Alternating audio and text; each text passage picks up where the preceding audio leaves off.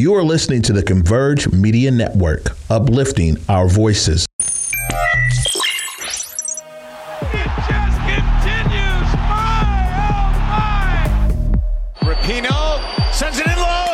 Goal, U.S. It's Sue Bird's building. You bet. She's unconscious right now. Kaepernick, end zone, Crabtree. Broken up, picked off. This game is over. Hello there, everybody, and welcome back to Circling Seattle Sports on Converge Media. Charles Hamaker here, Bel Garcia back in studio this week. But very mixed bag. Very mixed bag. Seahawks, yeah, I don't know if I'm happy with this. Preseason's okay. You know, it's a very big, I mean, we talked about it last week, it's a big evaluator, right? The Mariners also kind of a very mixed bag. The Sounders, disappointing. The Storm, I'd say mostly good. Yeah. We'll get into that. Kraken, I don't think there's anything for the Kraken. I don't think we have any. Rain, I would say good. There was a trade this morning that we'll get into that. Seawolves, kind of sad news. So I would say very mixed bag. Yeah. So taking that into consideration, we're just going to go into our things and get into the Seahawks. Finally, we have meaningful things going on. I mean, you could say training camp, but still preseason's kind of your big jump off point. So we head into the preseason. Yeah. It's so exciting to have Seahawks football back. So on the 13th, they were in Pittsburgh, and unfortunately, they did not win the first preseason game. They did lose that one 32-25. We have some offensive players of the game here. So I went with Drew Lock, who was 11 for 15, 102 yards and 2 touchdowns. Did not start, but still did a pretty good job. Yeah. Who did you go with? I went with DJ Dallas. Rashad Penny did not go, and we'll get to the injury report against Pittsburgh, but 10 carries for 73 yards. So your highest achieving running back on the ground. Also had a reception for 17 yards and a touchdown in that game. I believe it was to tie the game up at 25. Yeah. From Drew Lock. I could have made the choice for Drew Lock, but I wanted to be different because I also wanted to discuss, with the way that the quarterback competition is, we're going to discuss it anyway. Right. So, heading into the game, Gino was named the starter because he had just been with the ones more.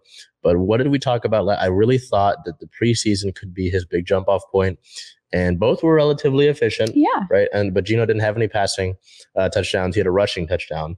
And granted, Drew was playing against not the first stringer guys. Right. But I thought that from what I understand, he played well. And I really do. I think this is going to be his big jump off point. I said it last week. I think he's going to be your guy. And that's not saying, again, just like with Gino, what he said, he's like, I want to be known that I support Drew Lock. Mm-hmm. I'm not saying I don't support Geno Smith as your quarterback if he's named that guy. I just think that Drew Lock, from the fact that the Denver media thought he didn't get a fair shot, from just the DK Metcalf being on like Kevin Garnett's show and thinking, like having that full trust in Drew Lock,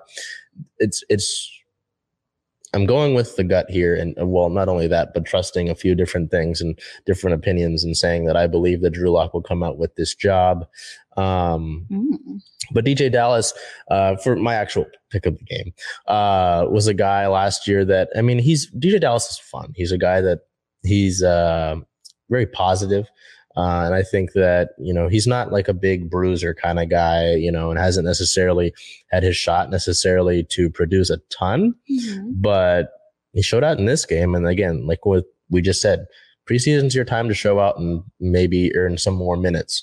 So I thought DJ Dallas had a pretty good game and your best offensively for me, if I'm looking away from the quarterback spot.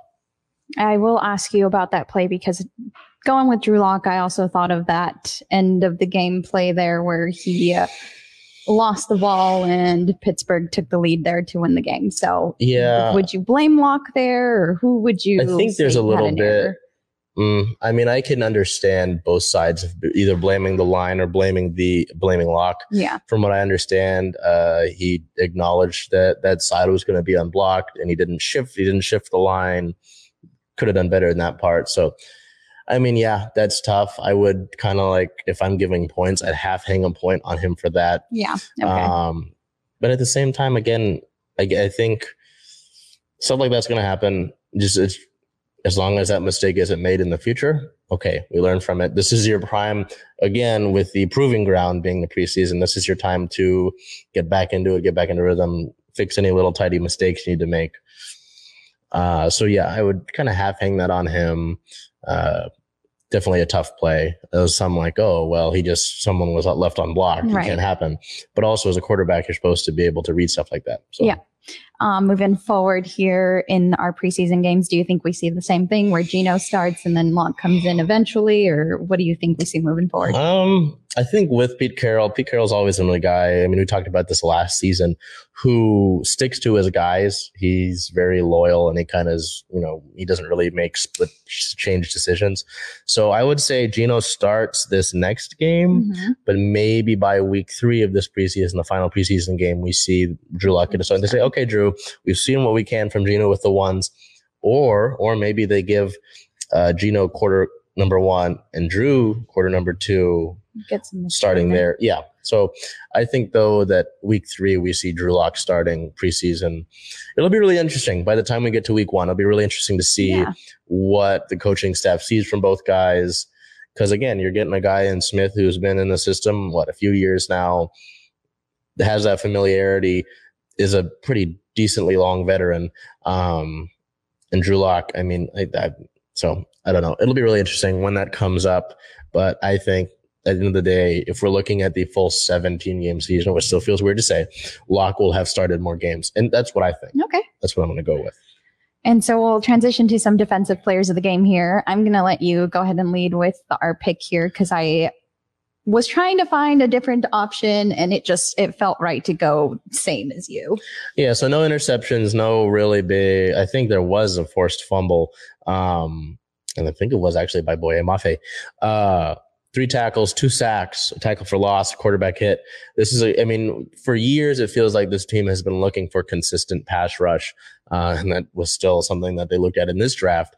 Darrell Taylor was a guy who I liked the burst that I saw from him. And I think he'll have a pretty good year this year. I won't say great, because, that's great as a different, you don't want to put that kind of thing just out there. But I think that Boye Mafe is a guy that, kind of was like a sleeper in a way, kind of was an underrated draft. Yeah. I mean, we look at this draft and we were happy with it, right? And Mafe is a guy that, again, preseason proving ground. You go out and you make that kind of contract. 2 sacks is that's a good game. A good game, yeah. In the regular season. So to kind of, I think you get some points there. A tackle for loss is always good. You're going to get on coaches' good sides for that. So, overall, I just made an impact. You look at the defensive score sheets. There was some nice, I believe there was a different, I think it was, I forgot who it was. Someone had 8 tackles, but tackles are good. That's fine and all. But sacks, tackles for losses, those are kind of what stood out to me. The game, yeah. And we'll move on to the injury report here against Pittsburgh. Several offensive and defensive players missed out on the preseason matchup, with names such as Rashad Penny, Marquise Goodwin, Dee Eskridge, Freddie Swain, and Artie Burns. Now, did you expect to see Rashad Penny in any way?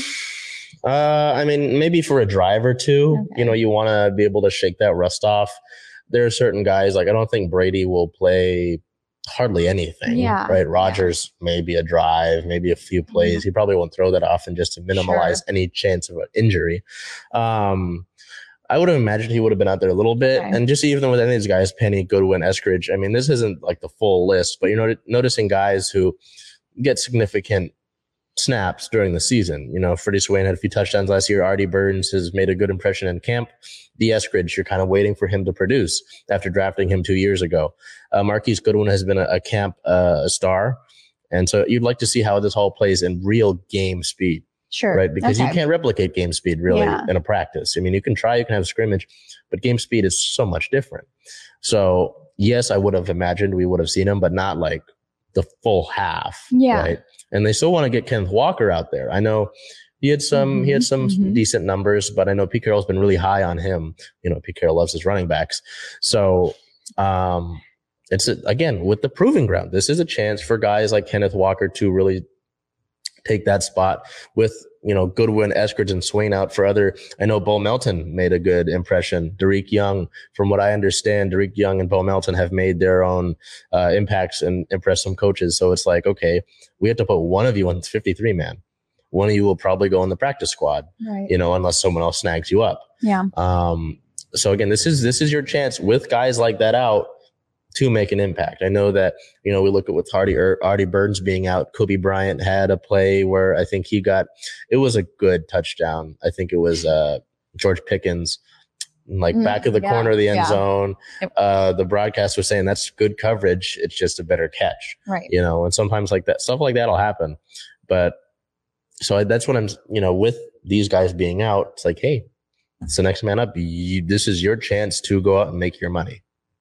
So as we transition to some team notes here, going back to a running back, Marshawn Lynch was arrested in Las Vegas. The former Seahawk running back was arrested for allegedly driving under the influence.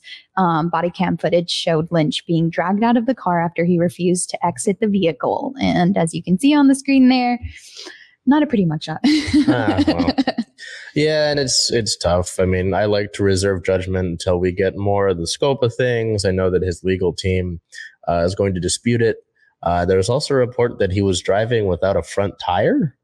How do you do So that? I'm going to wait for the process to play itself out. But yeah, I mean, Marshawn, obviously we know who Marshawn is. We had to touch on the news, right? Yeah. So we'll keep updated with that as we know more information, but hoping for the best. Yeah, right? for sure. On August 10th, Pete Carroll named Geno Smith the starter, of course, against the Steelers, as we mentioned. He said Geno is still going with the ones and he's going to start the game this weekend. So that is exactly how that played out. Moving on to the 14th here, Quandre Diggs earned a spot on the NFL Top 100 list. He is listed at number 72. Do you anticipate seeing any other of our Seahawks on that list? I mean, you and I briefly discussed this before we went on air here. I would imagine DK Metcalf gets up there. But outside of that, I don't know if anybody else does really. Right. At least it's a current Seahawk. I don't know. Maybe Russell will end up on here somewhere. Yeah, maybe. likely. I mean, with him being out due to injury and not him playing as well as he could have the rest of the year, who knows? Maybe Bobby Wagner. I don't know. Maybe Jordan Brooks, actually.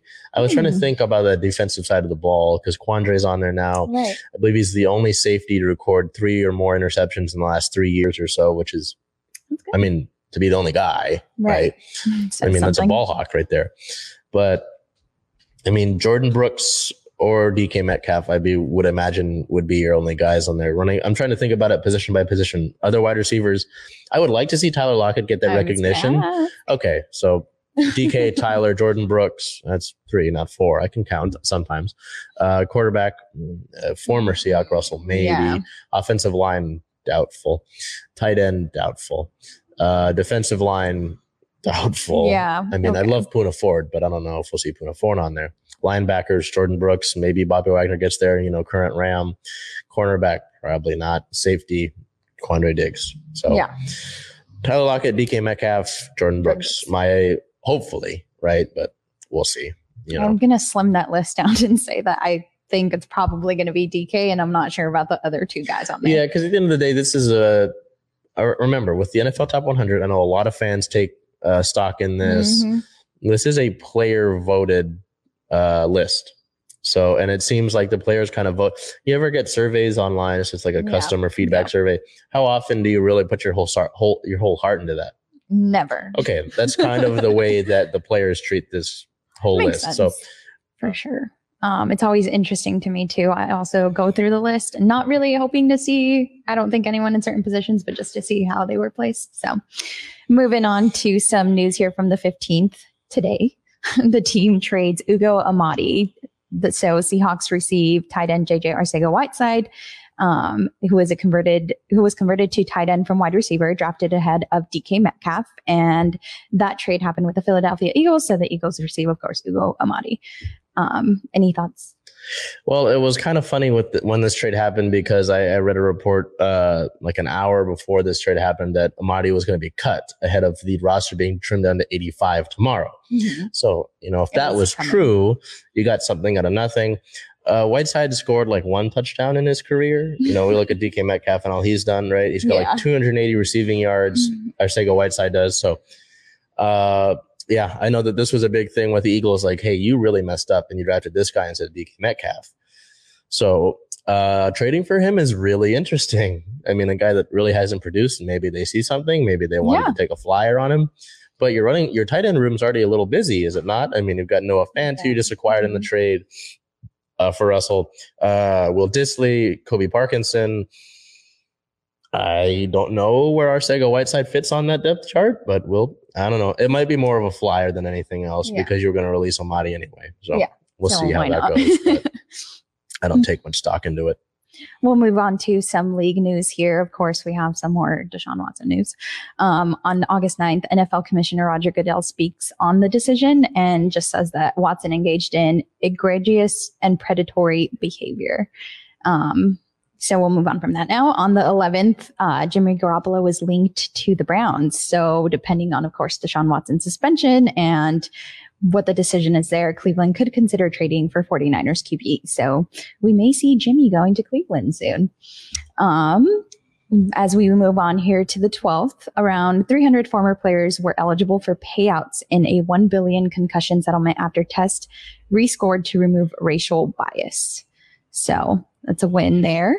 And we'll move on to our record and standings. Of course, we did not win that first preseason game, so the record sits at 0-1 for the preseason. And we face the Chicago Bears on the 18th, this Thursday, at 5 p.m., and that will be shown on ESPN. So we now move on to our Seattle Mariners, who, like you said, had kind of a mixed bag week. Yeah, I mean, so you play the New York Yankees, who for the longest time had the best record in all of baseball. That has since changed. But I mean, this is still a big series. You're playing one of the best teams in the American League. It's the Yankees. There's that sort of rivalry there. You'd like to beat the Yankees. You'd always like to beat the Yankees. So we look at this series. It was a 3-game set, starting on August 8th versus the Yankees, a 9-4 loss. So unfortunately, come out there and really kind of get stomped by the Yankees. Right, play of the game for that one. Right fielder Mitch Haniger, 3 hits, 2 runs, and an RBI. So Mitch continues to produce after coming off of the injured list on the 9th of the month versus the Yankees. This was the game of the year candidate. A 1-0 win in 13 innings. Play of the game, starting pitcher Luis Castillo. Castillo making his home debut for the Mariners. 8 innings pitched, 3 hits allowed, no runs whatsoever, 2 walks, and 7 strikeouts. So I will talk about this game really quickly. This was pretty wild. This is a Tuesday in August against the Yankees. It was a pretty good crowd. I think we hit at least 35K for each day. So pretty good crowd. Most of them stayed for all 13 innings that this game ran. And we got a comment on the article about the game. It was like, it's a 1-0 game. How can it be exciting? Oh my gosh, are you kidding me? Yeah. I'll just, we go through it. I mean, it was a great pitching duel. Garrett Cole last week against the Mariners got roughed up pretty bad in that game. I mean, 3 home runs in the first inning against him. Comes out in this game. And I mean, also, obviously you see it was a 1-0 game in 13 innings. Garrett Cole pitched a shutout to an extent, had a great game. Luis Castillo had a great game and got out of some jams. There were some wild double plays. The Yankees had terrible base running where you were like, you could have probably had a run here and there, and your base running was horrible. There were some great plays in the outfield. I mean, Sam Haggerty made a great catch. There was excitement throughout the night. Mm-hmm. This was a big thing. And then of all people, Luis Torrens hits a walk-off single to end the game as a pinch hitter. He'd come in and, Luis is a tough year. It's a tough year. Last year, he showed some pop. This year, that's kind of been non-existent. I mean, he had a home run last week against the Angels, but outside of that, just having a really rough go of things, and he walks it off. So that was really cool to see. This game ended like at midnight, which I think the run time was like 4 hours and 10 minutes. It was wild. It was pretty wild. It was one of the best games I've seen live. That was pretty ridiculous. And then they got to come back and play a day game the next game. Yeah. And the Mariners would win that one on the 10th versus the Yankees 4-3. So another tight one to take the series against the Yankees.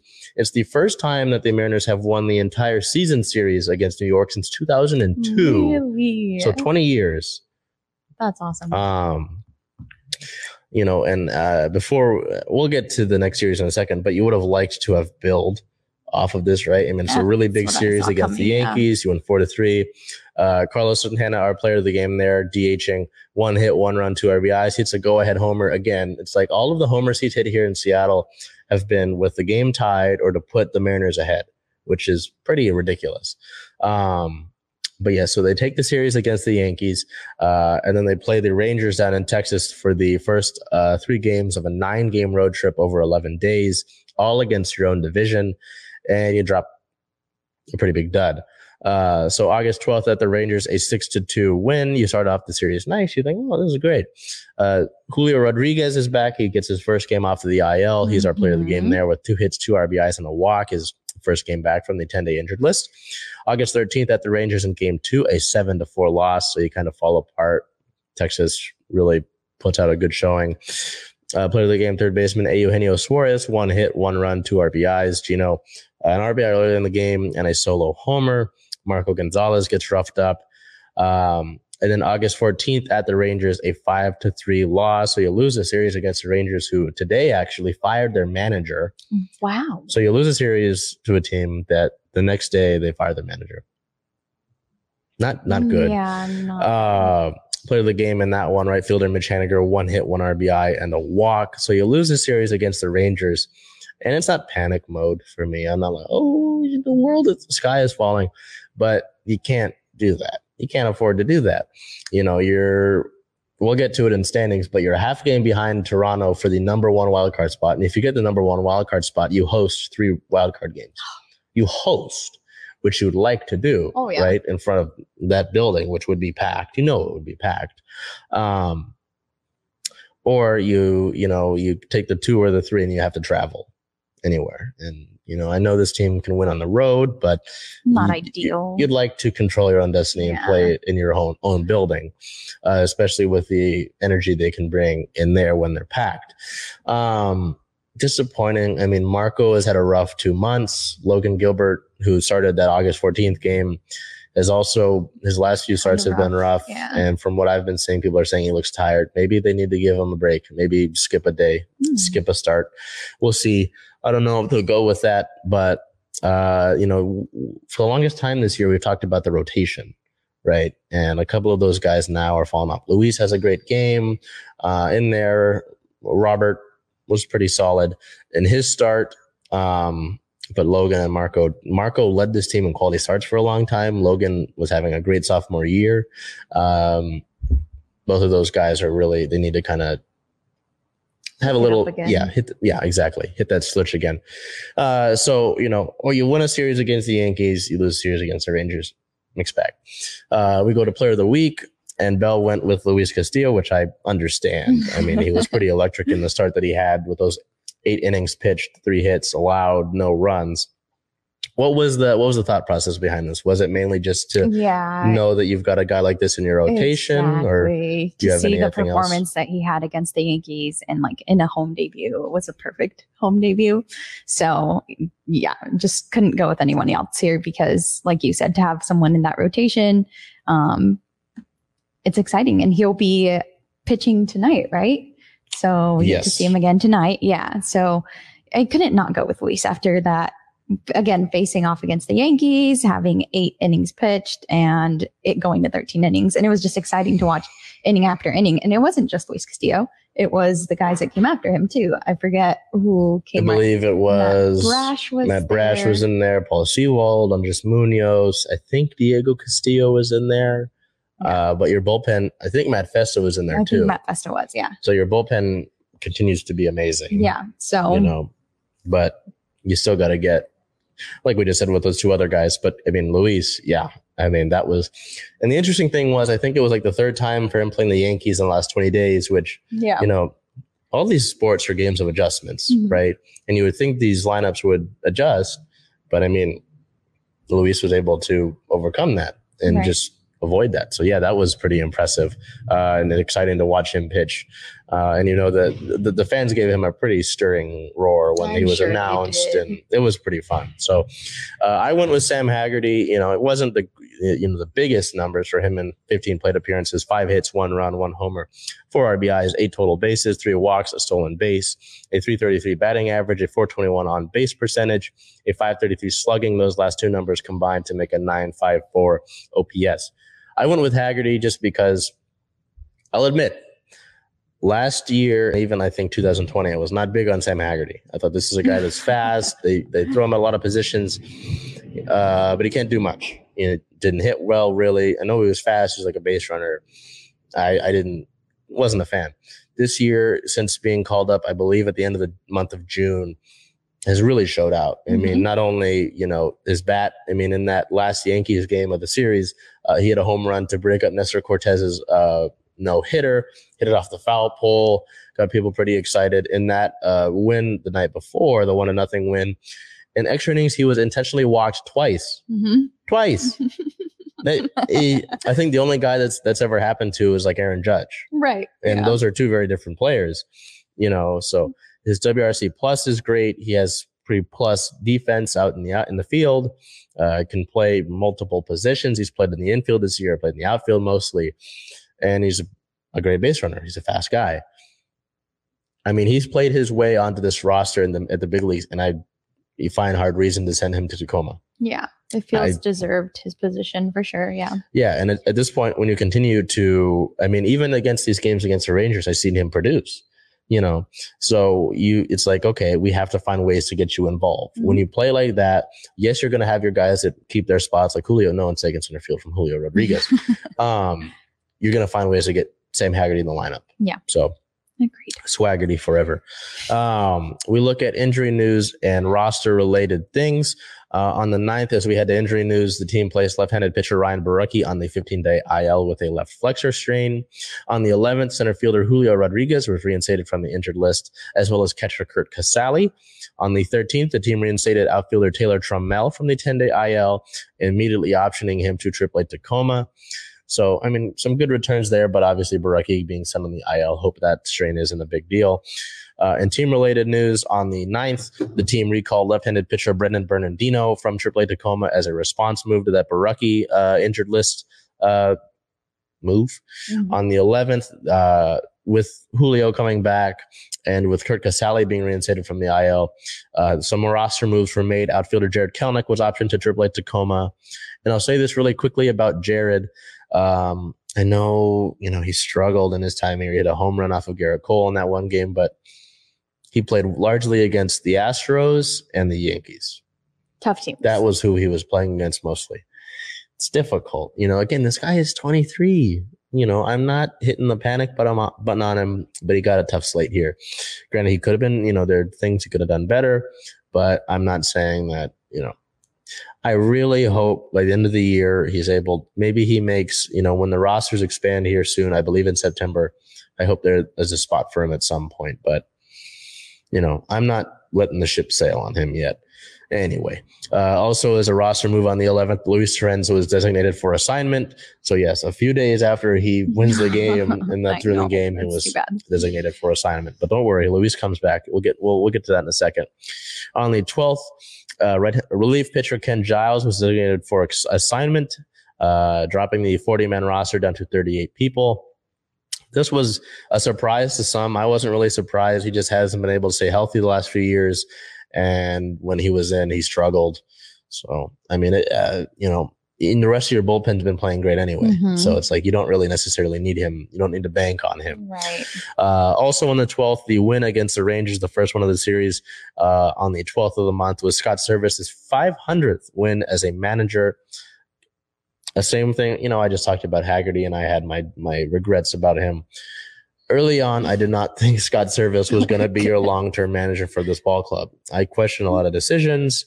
I said, I don't know if this is a guy that you want. When the rebuild hits its peak and you get to the playoffs finally, I don't know if you want this guy to right the ship as a contender. Have you changed your mind? Oh, yeah. I changed my mind like halfway through last year. I was like, the guys really seem to respond to him. He's really seems to be a player's coach kind of thing. And his bullpen management for the large part of the last 2 years has been outstanding.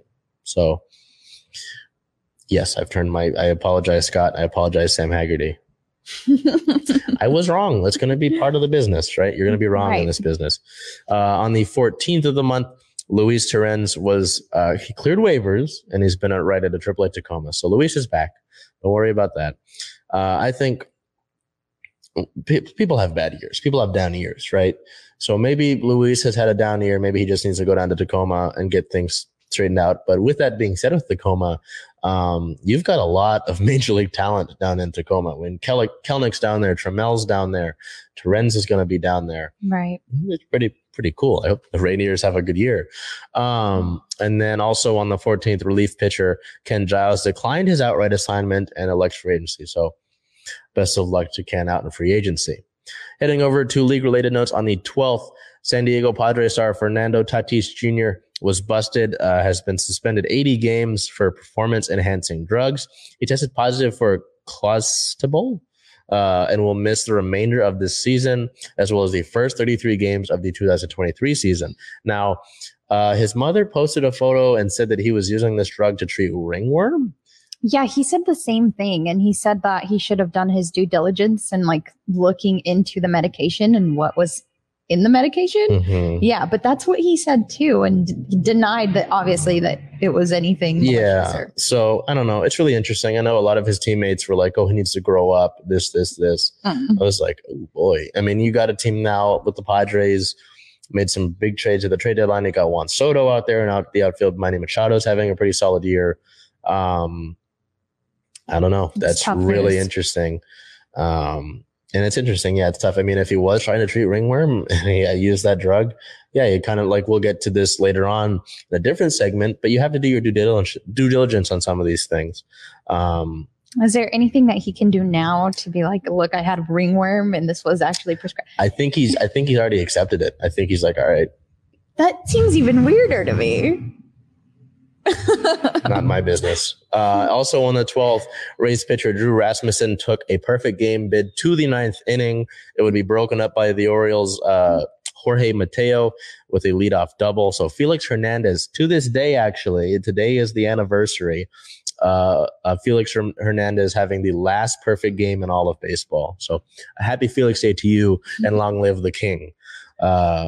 I hope that stands forever. That would be great. That would be so cool. It was a tweet, though, that was like, would you trade someone getting a perfect game so that it's not Felix anymore if the Mariners made the World Series? Of course you would take that goddamn trade. It's also, it was saying if the Mariners make the playoffs, they should have Felix in the organization somehow so he can be here for this, because Felix deserves that. Yeah, that's a good idea. Regardless, happy Felix Day to you, and long live the king. We look at our record and standings for the Mariners here. They sit at a 62 win, 54 loss record, still second in the AL West. That probably won't change for a while. They sit currently at second in the wild card, a half game behind Toronto for the first wild card spot, but only a half game ahead of the Tampa Bay Rays for the third wild card spot. So you really have to start taking care of business against these bad teams you're going to be playing. As we look at some of these air quotes bad teams, I don't have to bite my words. You'll play a 3-game set against the Angels down in Anaheim starting today at 6:38 p.m. August 16th against the Angels is also a 6:38 p.m. game. August 17th, the Wednesday game, is a 1:07 p.m. game to wrap up the series. The team then gets a day off before they play the Oakland Athletics just up the road with a 6:40 p.m. start on the 19th. The 20th is a 4:15 start, and the 21st is a 1:07 p.m. start before another day off, and then a return home to T-Mobile Park. As we transition over here to, we talk about playoffs. Mm-hmm. Playoffs. The Storm finish up their regular season and know where they're going to be seated for the playoffs and know who they're going to be playing for the playoffs. So Bill will take that away here. On August 9th, the Storm were down in Chicago and they took care of business there. They had a win, 111-100. Our first player of the game is Brianna Stewart with 25 points, 9 rebounds, 5 assists. Our second player of the game, and someone who I would like to see be this consistent a lot more and have the level of confidence that she's having recently, is Gabby Williams with 21 points, 4 rebounds, and 7 assists. The team tied the WNBA record for most points in a game. Seattle becomes the 4th team in the regular season history to hit 111 points. And by the first quarter, end of the first, they had 38 points already. So that was insane. It was a great team win overall. And then they move on to Minnesota. On the 12th, they played the Minnesota Lynx. That was also a win, 96-69. Our player of the game there was Tina Charles with 23 points, 10 rebounds, and 3 assists. And that game, I believe, was the clincher of the 4th seed. So after that game, we knew that the Storm would host the first 2 games, right? First 2 games of round 1. Yes. So, and that was against the Washington Mystics. But moving on here to our last regular season game against the Las Vegas Aces. Again, a tough team. That was a loss, 109-100. Our player of the game was Jewel Lloyd, who had 38 points, 8 threes. She had 8 threes that game and 1 rebound. That was, of course, the last regular season game. A tough loss, but they didn't start the game the best. And then they went on a 12-0 run. And I remember Asia Wilson saying that this is a game of runs. So it was very visible in that game. Yeah. And then it was close all the way there until the end. It was really a nail biter.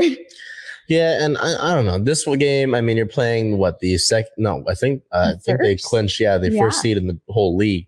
Playing the best team in the league, effectively.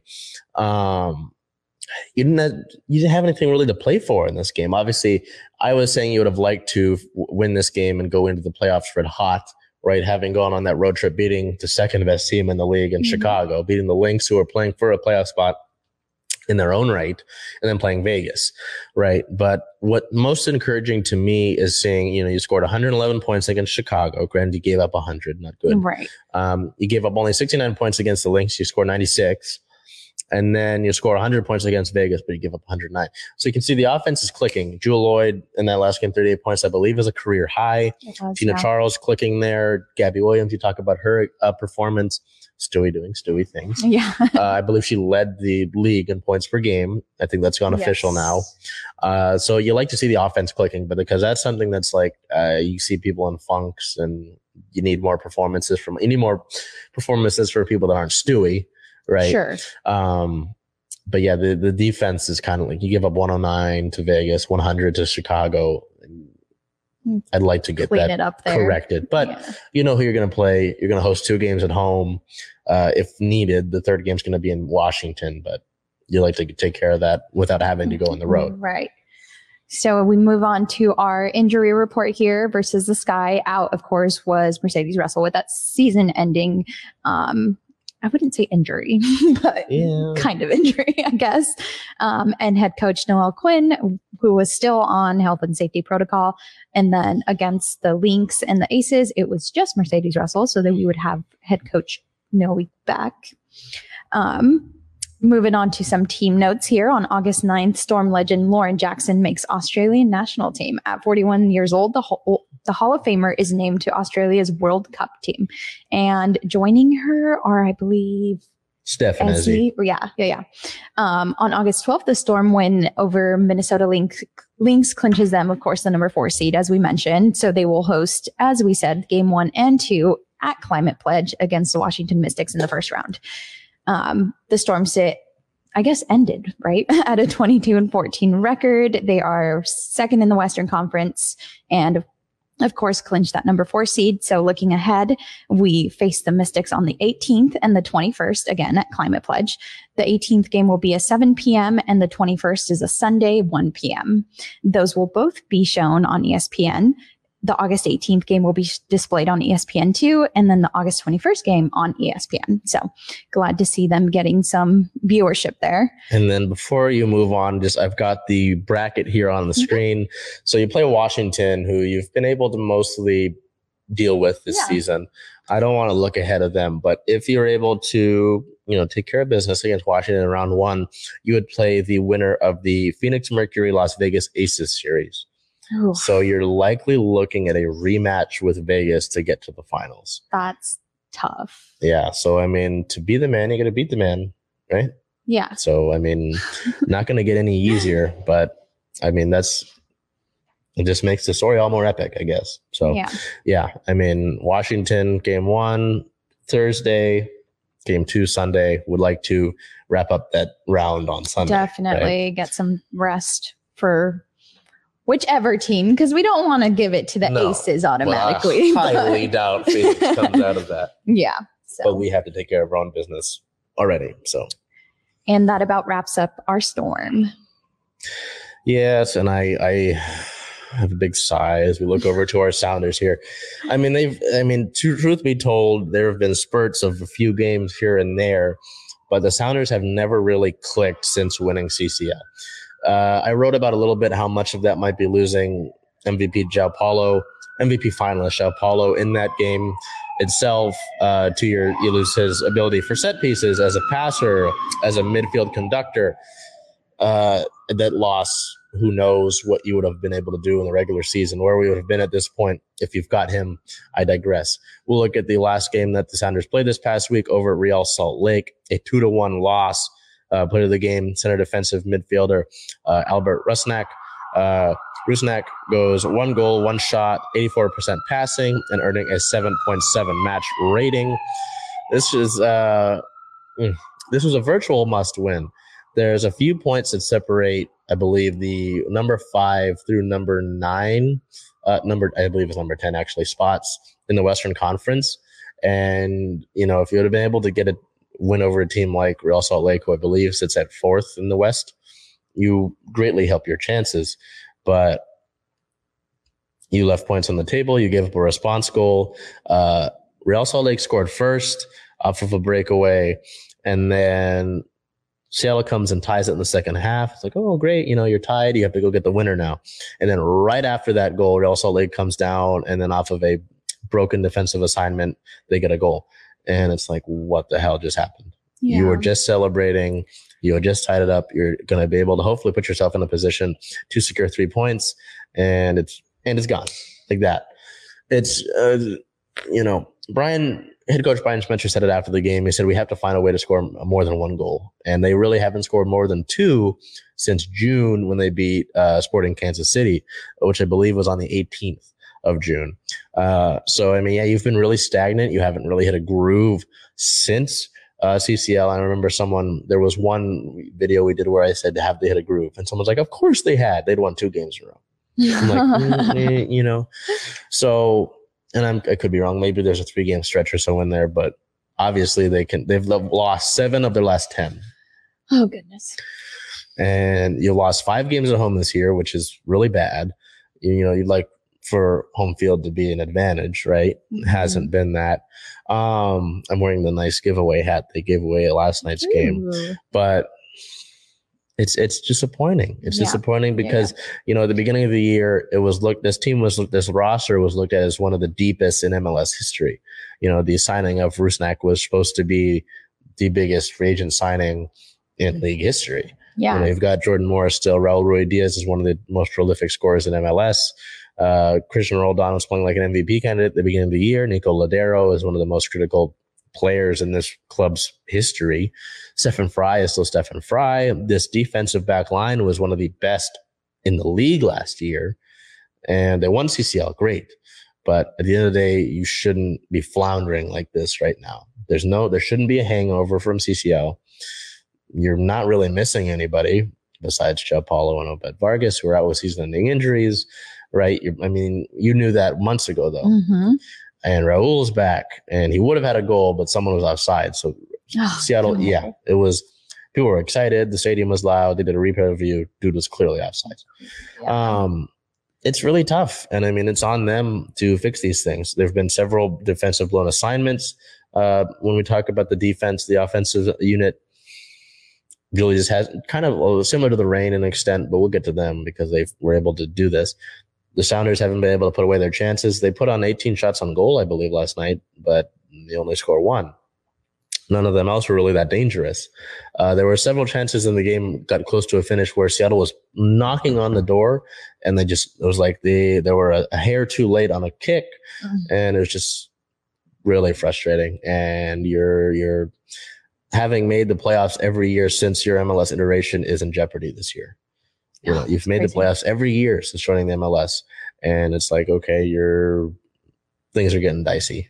So, but there's still time to course correct. There's time, yes, but you really have to start with this next game next year. I mean, this upcoming week.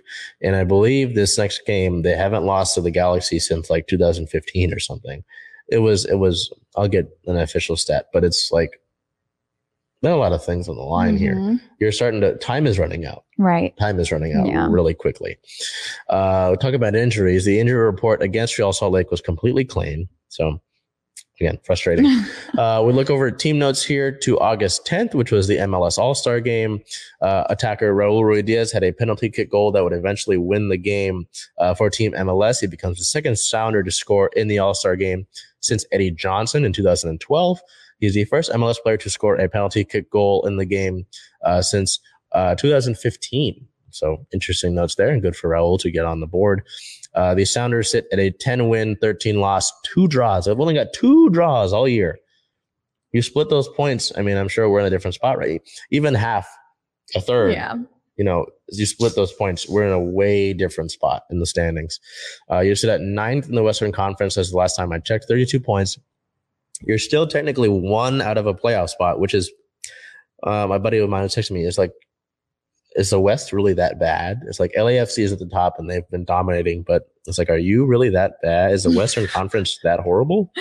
I mean, we look at the table, and I'll just double check this. The East is a different conversation. Yeah, you're 1 point out of a playoff spot.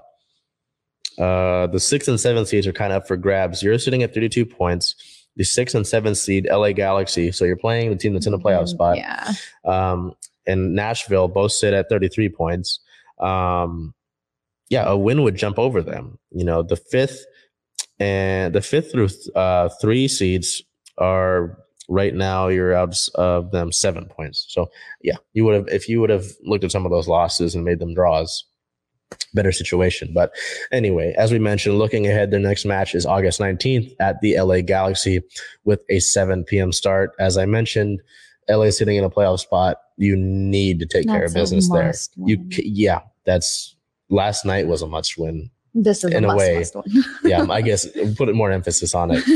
And I would throw it to you for the Kraken, but we don't have Kraken news. We don't have.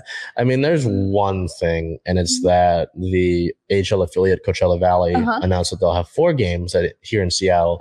Oh. 2 of them will be at the Iceplex. I think they're both already sold out. Wow. Which, I mean, they've got really small seating in there anyway. Yeah. One of them will be at Climate Pledge Arena. Tickets go on sale for that on the 22nd of the month. That is going to be against, I forgot where they're from, but I think they're the Canucks affiliate. That will be at Climate Pledge Arena, as I mentioned. Tickets go on sale on the 22nd. And then one of them will be at Angel of the Winds Arena in Everett. And I don't think tickets have gone on sale for that yet. So 2 chances to watch your AHL affiliate. I think we're going to try to get some coverage of that. We'll work on that. We'll let you know. But sorry to take it from you. But it's okay. Yeah, no, keep going. Yeah. We go straight into the rain. You were at the doubleheader, so. It was a long day. The only team yesterday to win of our Seattle sports teams playing. Good 4 games, only 1 team. So the Reign played August 14th versus New York, New Jersey, Gotham FC. And if you don't know, yes, I said Gotham. Yes, it's like the DC Comics. I don't know why they named their team that. The Reign would beat them 4-1. Player of the game forward Megan Rapinoe. Pino, 2 goals, 1 assist, 3 chances created, and a 9.5 match rating, which is one of the highest I've seen for one of our teams in quite some time. Pino was directly involved in all 4 of the goals. The 4th one was an own goal, but she had the ball that was actually headed away for the own goal. So directly involved in 4 of those games. And I don't know if I talked about it last week or the week before where she had a player of the game. But Pino, a lot of people know her for her U.S. women's national team accolades, Yes. her work as an activist, but hasn't necessarily consistently been that like huge star for the club. Obviously, she's great to have on the team, but since returning from the international, last time she was with the international team, she's been great. I mean, she's had, I think I totaled it up in the last 3 games she's played with the Reign since international break, 3 goals, 2 assists, a goal. I mean, it's directly impacting all these games. And funny enough, her last brace, the last time she scored 2 goals was last August, which is kind of funny. What a trend. And that was, I believe, the doubleheader against the Portland Thorns at Lumen Field. So, I mean, a great win. And like we talked about with the Sounders, the Reign have had issues putting their chances in the net. They're able to convert that to an extent, beat Gotham. Gotham has not. Gotham drops to 4 wins and 9 losses. They haven't had any draws at all this year, which is kind of weird to me. They have an interim coach. They're a mess. So you take care of business there and you put yourself back in a playoff spot, thankfully. But that was a good win. I mean, they started off the day right, and then nobody else for our Seattle team has won, which was kind of sad to make the graphic for that. No injury news, luckily. I mean, the injury report, I believe, for that game was just that Angelina, who has a season-ending injury, was out. But that's it. Yeah. I mean, we already knew that. This team news, before I get into this team news, with the win against Gotham, head coach Laura Harvey becomes the winningest coach in NWSL regular season history with her 82nd win. There was a quote that said, "You can't tell the story of the league without mentioning Laura Harvey's teams." And there was a nice video from a bunch of the players congratulating her. Ever since last year, when the last head coach, I shall not name, is a bad person, he left like 2 hours before the game. He dipped out. Yeah. And it was announced that Laura was coming back. Just like the overall attitude, you talk about cultures and winning cultures and, positive cultures in these teams, right? You can just tell that people want to be here for that. So that was really great to see. And congratulations to Laura on that. But news that kind of shocked me this morning, the 15th, it was announced that the team traded forward Ali Watt to the Orlando Pride. The Reign receive $125,000 in allocation money, while Orlando receives forward Ali Watt. So from what I understand from a friend of mine, from a source I've got, is that Watt had reached out to other clubs for a trade because she wanted more playing time. So that's, I mean, it makes sense. Watt's a 25-year-old. She's only started in 3 matches, over 18 total appearances with the Reign. So it was kind of like why would you do that? And then when I found out it was a time thing, I was like, that makes sense to me. The Reign have a ton. I mean, we just talked about Megan Rapinoe. Bethany Balcer won Rookie of the Year 2019 and tied for the second most goals in the league last year. Jordan Heigham is a 21-year-old forward you just signed. So Veronica Latsko has produced here and there and has earned several starts. Ziara King is a talented forward. It's like that your attacking group is really busy. And I think I talked about the beginning of the year before they added Jordan Heigham. It's like, okay, you've got a good problem here. Who gets starts where? Right. This is a good problem to have, but there will be situations like this. So it sucks. Ali Watt's a great person, a great player. She just needed to work on her finishing. But I'm hoping this move to Orlando gives her that playing time that she's looking for, and I'm sure it will. Orlando is having their own struggles. I think your next NWSL regular season match is against Orlando in a few weeks. So that's kind of funny. That'll be interesting. But another rumor that I saw was that with Angelina going down with injury, was that Laura Harvey and the team were looking for another player to get to fill that spot. So we'll see if that allocation money comes back. Yeah. We'll see. I know a few months ago we talked about with allocation money, you will always watch that because it could mean a move is coming. And then Tobin Heath happened, Jordan Heigham. We'll see. But yeah, that trade sucks. So a thank you to Ali Watt. The team record now sits at 6 wins, 4 losses, 6 draws. 5th in the NWSL with 24 points. They are in a playoff spot. They're 1 point away from second place and 4 points out of first place. There's a note there that I'm not going to read.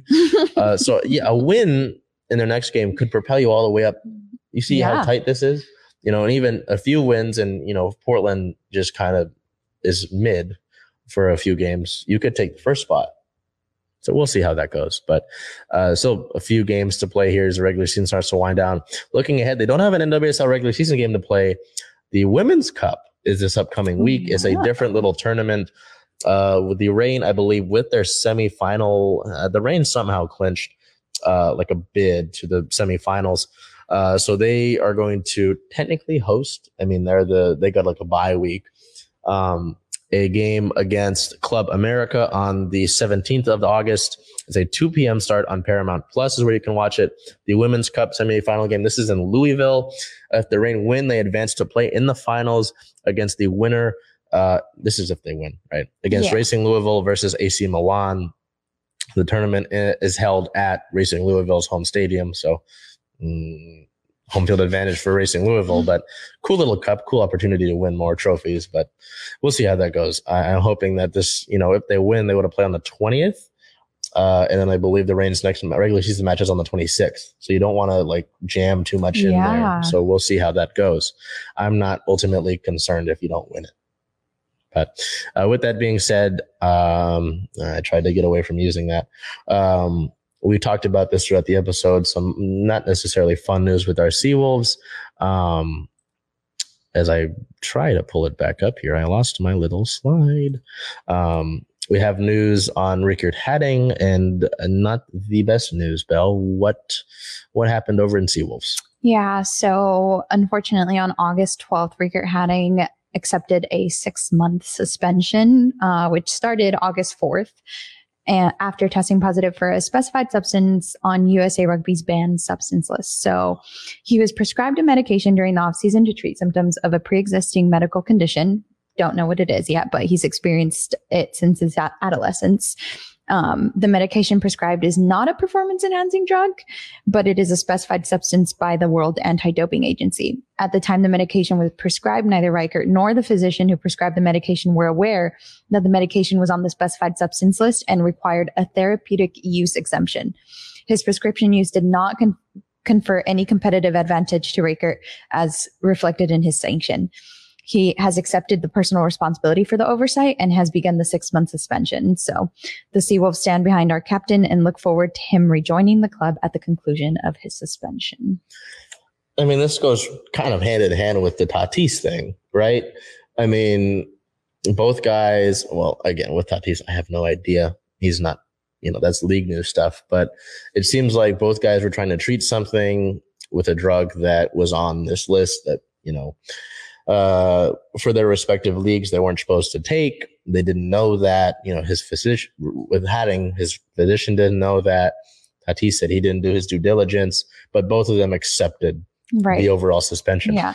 So from what I understand, we don't have this season schedule for the Seawolves next year, but if I'm going off of last year's schedule, their preseason and such started in February. So if you're doing the rough math here, that suspension ends around February, I assume, 6 months from now. Yeah. So it's not the biggest. It's not like it's going to cut into halfway through the season. If anything, he might miss the first few matches of the regular season. I mean, he was your leading try scorer last year, and he's your captain, right? Captain's a big thing. But I just hope he's able to treat whatever it is. But I'm not going to be like, oh, he did this, he did that. It seems like it was an honest mistake. I mean, again, if the physician didn't know. And it looks like there's a process for him to continue possibly using it moving forward if they have the use exemption. Yeah. Like we said, didn't file that. So should be fine, but it's like, shoot. So it's just not going to be available. I don't know how much with the MLR that constitutes his suspension if he just can't be around the team, all that kind of stuff. So we'll see, but I don't think it's the end of the world. Just kind of disappointing. So as I mentioned, don't have the schedule for that. I just know the draft is on the 18th here. So we'll have some more Seawolves news next week to welcome some newest members of the pack. We have a busy coming week then. The Reign play on the 17th. The 18th is jam-packed. Oh, yeah. So, yeah, it should make an interesting week for some news. So now we will head over from our Seawolves over to Stars of the Week. And both of us went with different people for once. Why did you? I mean, I can understand, but why did you go with Jewell Loyd this week? I went with Jewell Loyd because in our season finale here at home at Climate Pledge, the Aces held her to only 1 point. Mm-hmm. And so for her to just like bounce back, do well in every game after that, and then have 38 points off of 8 threes in that last game against the Aces, she really turned it around and she really found what worked for her, and she produced for the team again, leading up to even that Aces game. So it was good to see that she didn't let that. I'm going to credit the defense here, but the Aces defense on that game kind of stump her, and she really figured out a way to still produce and have a career high in points on that last game. So yeah, and what I was trying to get to with looking at the top performers of those 3 road games and the year, you'd like to see. I mean, if you can get Jewell Loyd firing on all cylinders or near that, Jewell Loyd had a career year last year, scored 38 points against the best team in the league. Tina Charles is really finding her rhythm, I believe, with this team and really settling in. Stewie is Stewie.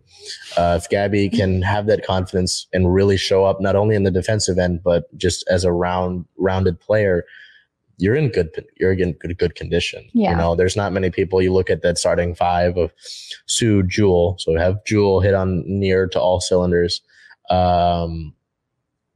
Gabby Williams. We just talked about Gabby, Stewie, and then Tina Charles. And then go to the bench. You've got Ezi Magbegor, who's I would say is your most improved player. Yeah. And you've got veterans like Beyond January, Ifeanyi Prince, Steph Talbot has been hitting 3 really well lately. So Jontel Lavender is a consummate veteran. Yes. So, I mean, and it's just talking about Jewell and Gabby and Tina, but also you're going to need your bench. You are. We talked about this throughout the year, right? You're going to need your bench. So I don't blame you. Yeah, to that one game, that 1 point, I totally forgot about that. Yeah, that was bad. Shocking. But to come back and have a career high against the same team on the road. Exactly. Yeah, I can get that. I went for multiple reasons. I talked about it in the Reign segment. I went with Megan Rapinoe with that shot there from Liv Lions. As I mentioned, I mean, since the last international break, Pino has been great for the club. And I think that, not only having her IQ as a player, but obviously still being able to impact the game physically, as well as meshing with Jordan Huitema up at the top, who's a 21-year-old, being able to have that knowledge to lean on, and just being, I mean, obviously Pino's got a leadership standpoint of things. So just being, as present as she is huge to this club who, is still trying to win its first NWSL title in its iteration, and is looking to really finish out the season strong. So going forward, that is really big, and she's really stepped up in these last few weeks. So I tip my cap to Pino there for that. So as you mentioned a little bit ago, this upcoming week will be busy. I mean, the Seahawks play on Thursday. The Mariners they finish out their 9-game road trip with two series down in California. Mm-hmm. The Storm will play 2 games of the first round of the WNBA playoffs. Right. The Sounders time is running out. The Reign continue to look to get them, again, 1 point separates them from second place. They're in really good position. This upcoming week, they've got a cup to play for, so we'll see how that goes. The Kraken, I'm assuming we'll hear more. We're getting closer and closer to training camp. The Seawolves will have their draft. I mean, it's going to be busy for us. So with everything being taken into consideration, thank the people behind the camera, whether it's, Curtis here in studio helping us get everything set up and us just basically doing what we do up here, the photographers we work with, everyone behind the scenes, a big thank you for making everything possible here. And until we see we're getting close to the end of August. Gosh, we're going to be hitting September soon. Very bizarre. Take care of yourselves, be well, and do whatever you can to make today a great day.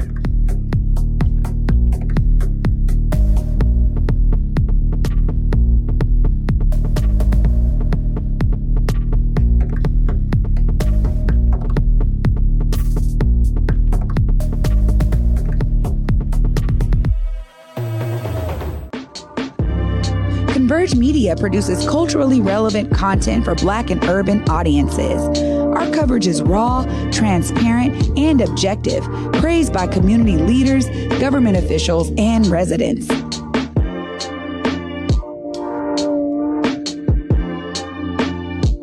Support Converge Media today via Venmo, Cash App, or PayPal at Converge Media.